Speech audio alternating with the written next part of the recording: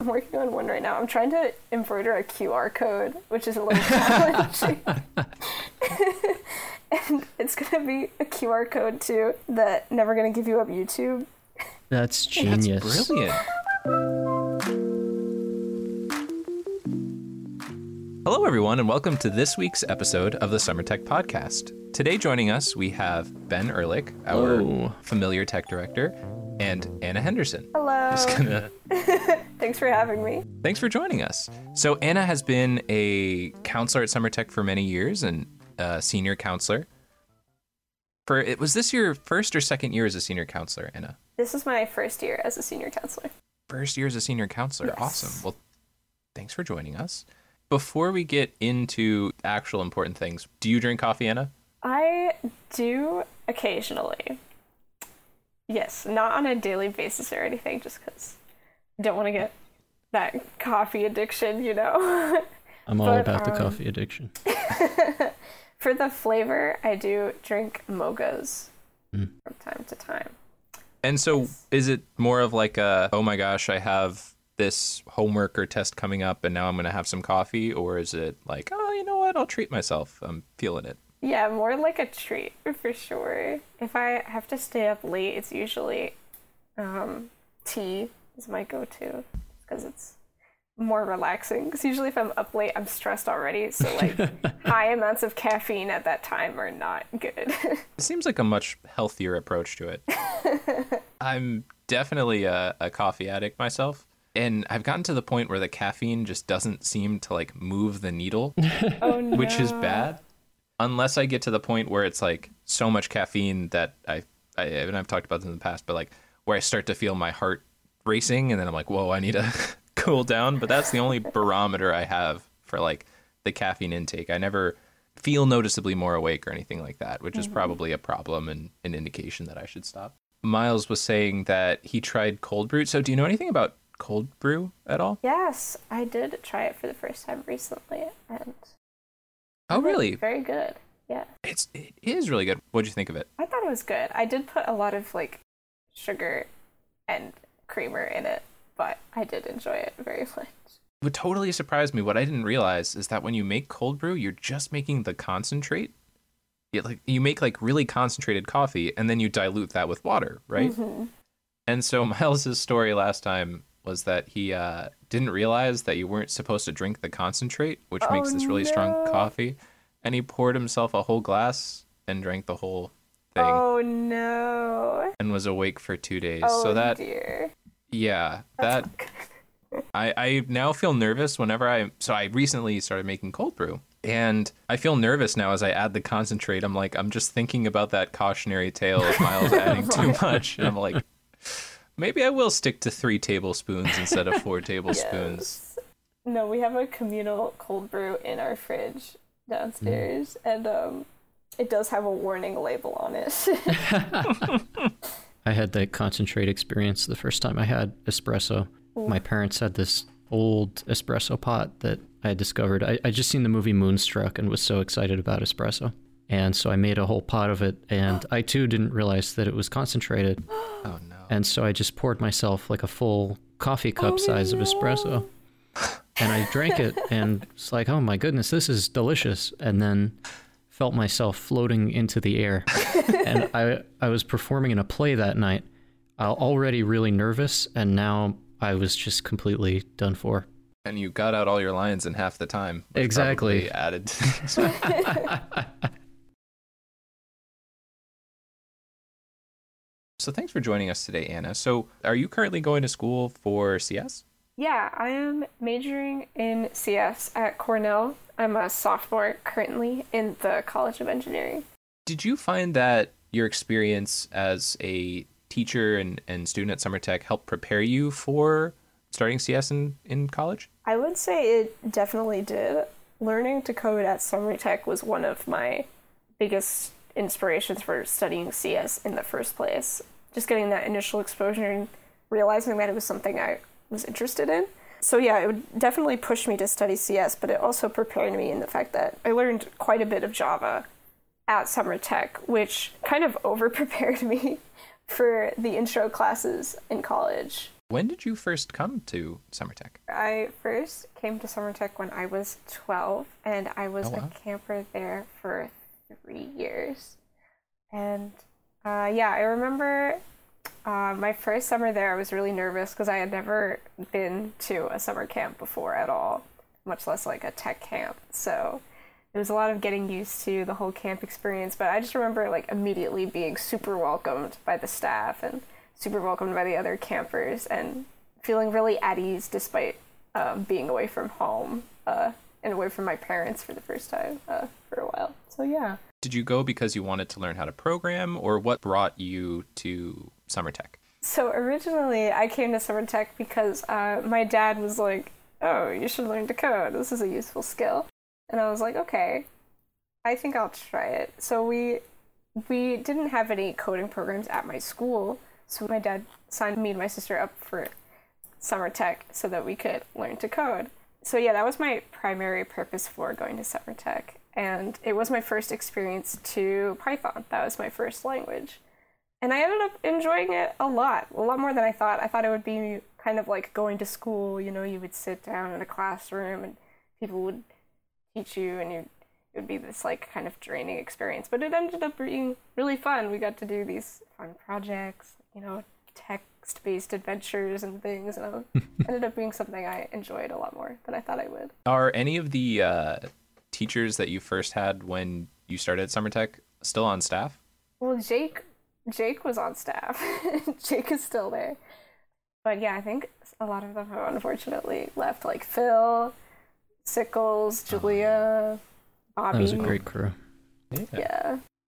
What was it like becoming a counselor after being a camper for many years? It was really interesting to see the other side of what happens at camp, and you get to really see more of like the heart of the camp, you know, because as a camper you're not really thinking about, oh, like, is everyone engaged during the activities, or oh, like, are we meeting all the campers' needs and stuff. You're just kind of worried about yourself and you having a good time. But when you're on staff, you get to really see how much the other staff members are really actively trying to keep everyone engaged and attend to the campers' interests and needs. So that was a really cool thing to see and to be a part of, and to make SummerTech a good experience for the new campers, the new kids coming to camp. So that was a lot of fun. And there's also all of the fun staff traditions that you get to be a part of too.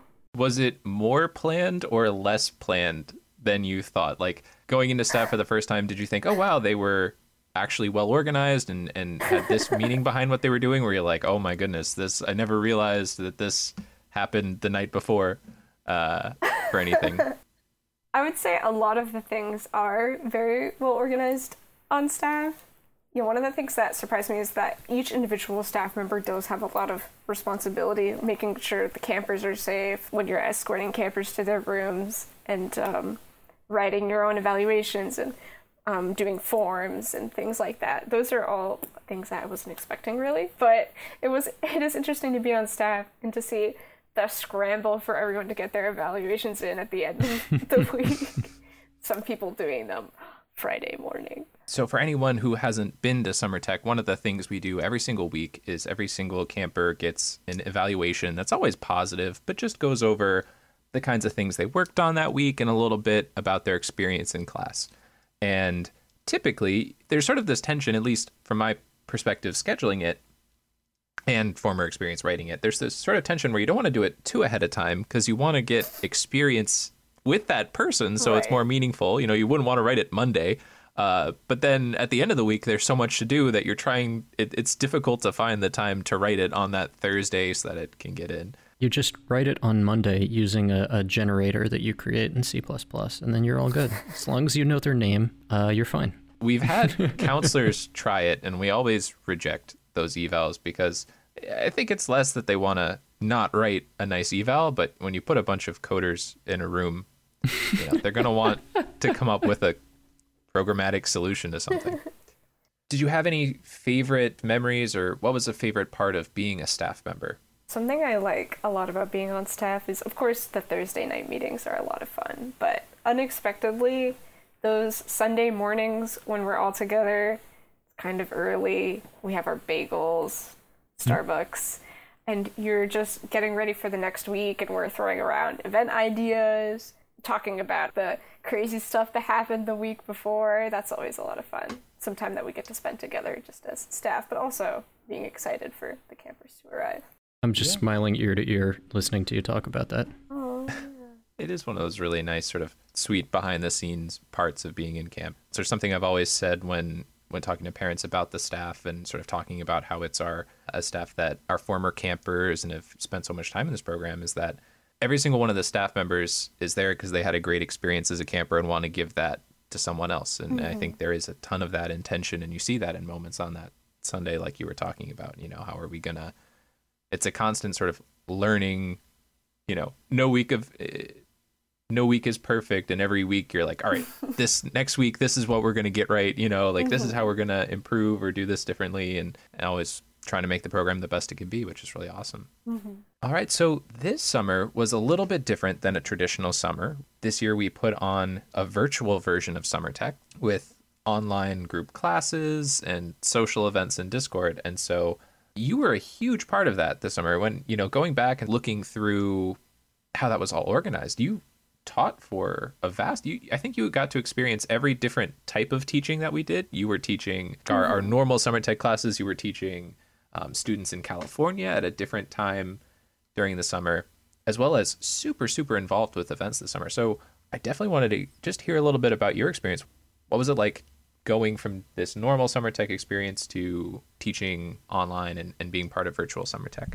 Well, it was certainly a lot of fun, but also really a challenge to try to recreate such a unique environment that we have at in-person SummerTech. So in terms of classes, I would say that it didn't feel any different to me to teach online. In fact, sometimes it's even easier to teach online because sometimes easier to hold the students' attention and you can see all the screens at the same time and things like that. Sharing screens is such a plus of online teaching. So I would say that wasn't too much of a challenge, but planning the social events was probably a bit more different because we really had to get creative with, okay, we have an hour of game time. How are we going to make sure that campers don't just get up and take a nap or get up and start making breakfast? We did have both of those happen. We did, which is perfectly campers okay. weren't allowed to eat. Yeah. Which is perfectly okay, but we also want to, make sure that for the campers who do want to stay, we do have an activity for them to do. So it was a lot of fun playing a lot of Shell Shock and Scribble. Were you sick of Shell Shock by the end? No, I don't think I could get sick of Shell Shock. Shell Shock is very fun. We're still playing Shell Shock in our evening events on Fridays. Yes. Awesome. So I'd never played Shell Shock before the summer. I didn't expect to enjoy it as much as I did. I've never been much of any kind of shooter game person, and it was just very fun. I think playing it with that SummerTech community, so there's the social aspect and the game itself. I really enjoyed it.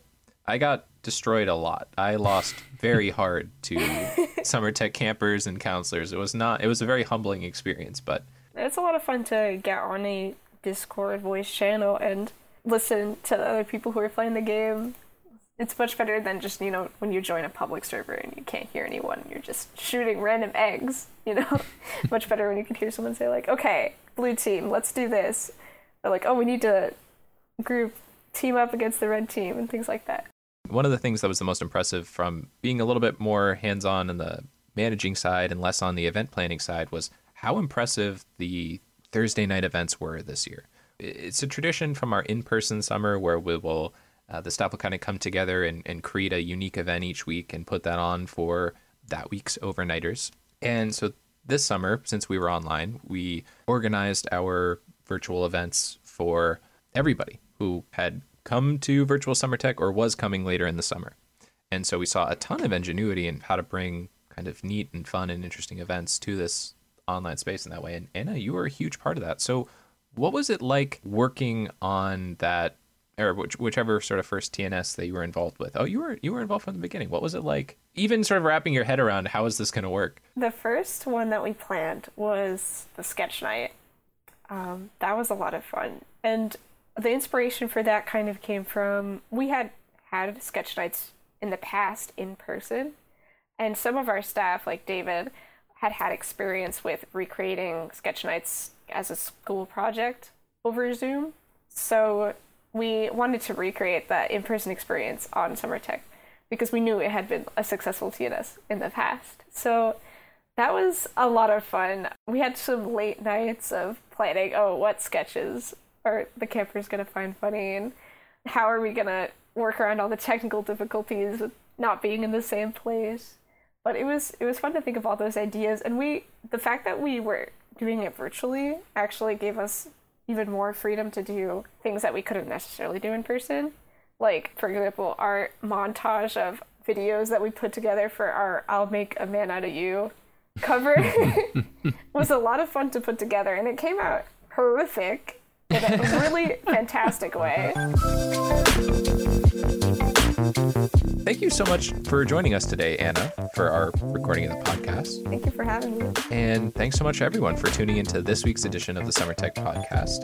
Remember to like and follow us on whatever platform you use to get your podcasts. And if you're interested in signing up for Coditum classes or SummerTech, you can head to www.coditum.com or www.summertech.net.